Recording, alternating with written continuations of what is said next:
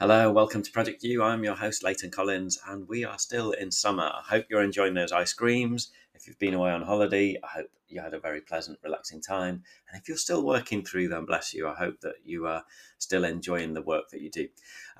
So during the school summer holidays, we're taking a little bit of a break, having just a kind of 1-2 minute thought for the week for you to kind of kick around and keep you kind of self-reflecting.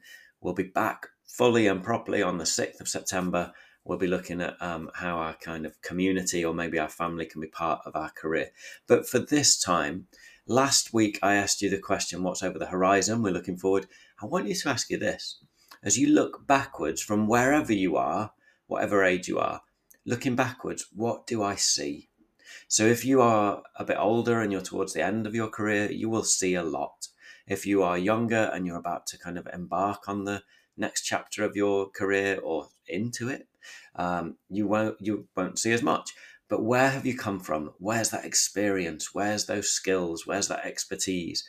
Look way back when you were insecure, when you were struggling, when you didn't believe in yourself, when you thought you couldn't make it, and look how far you've come.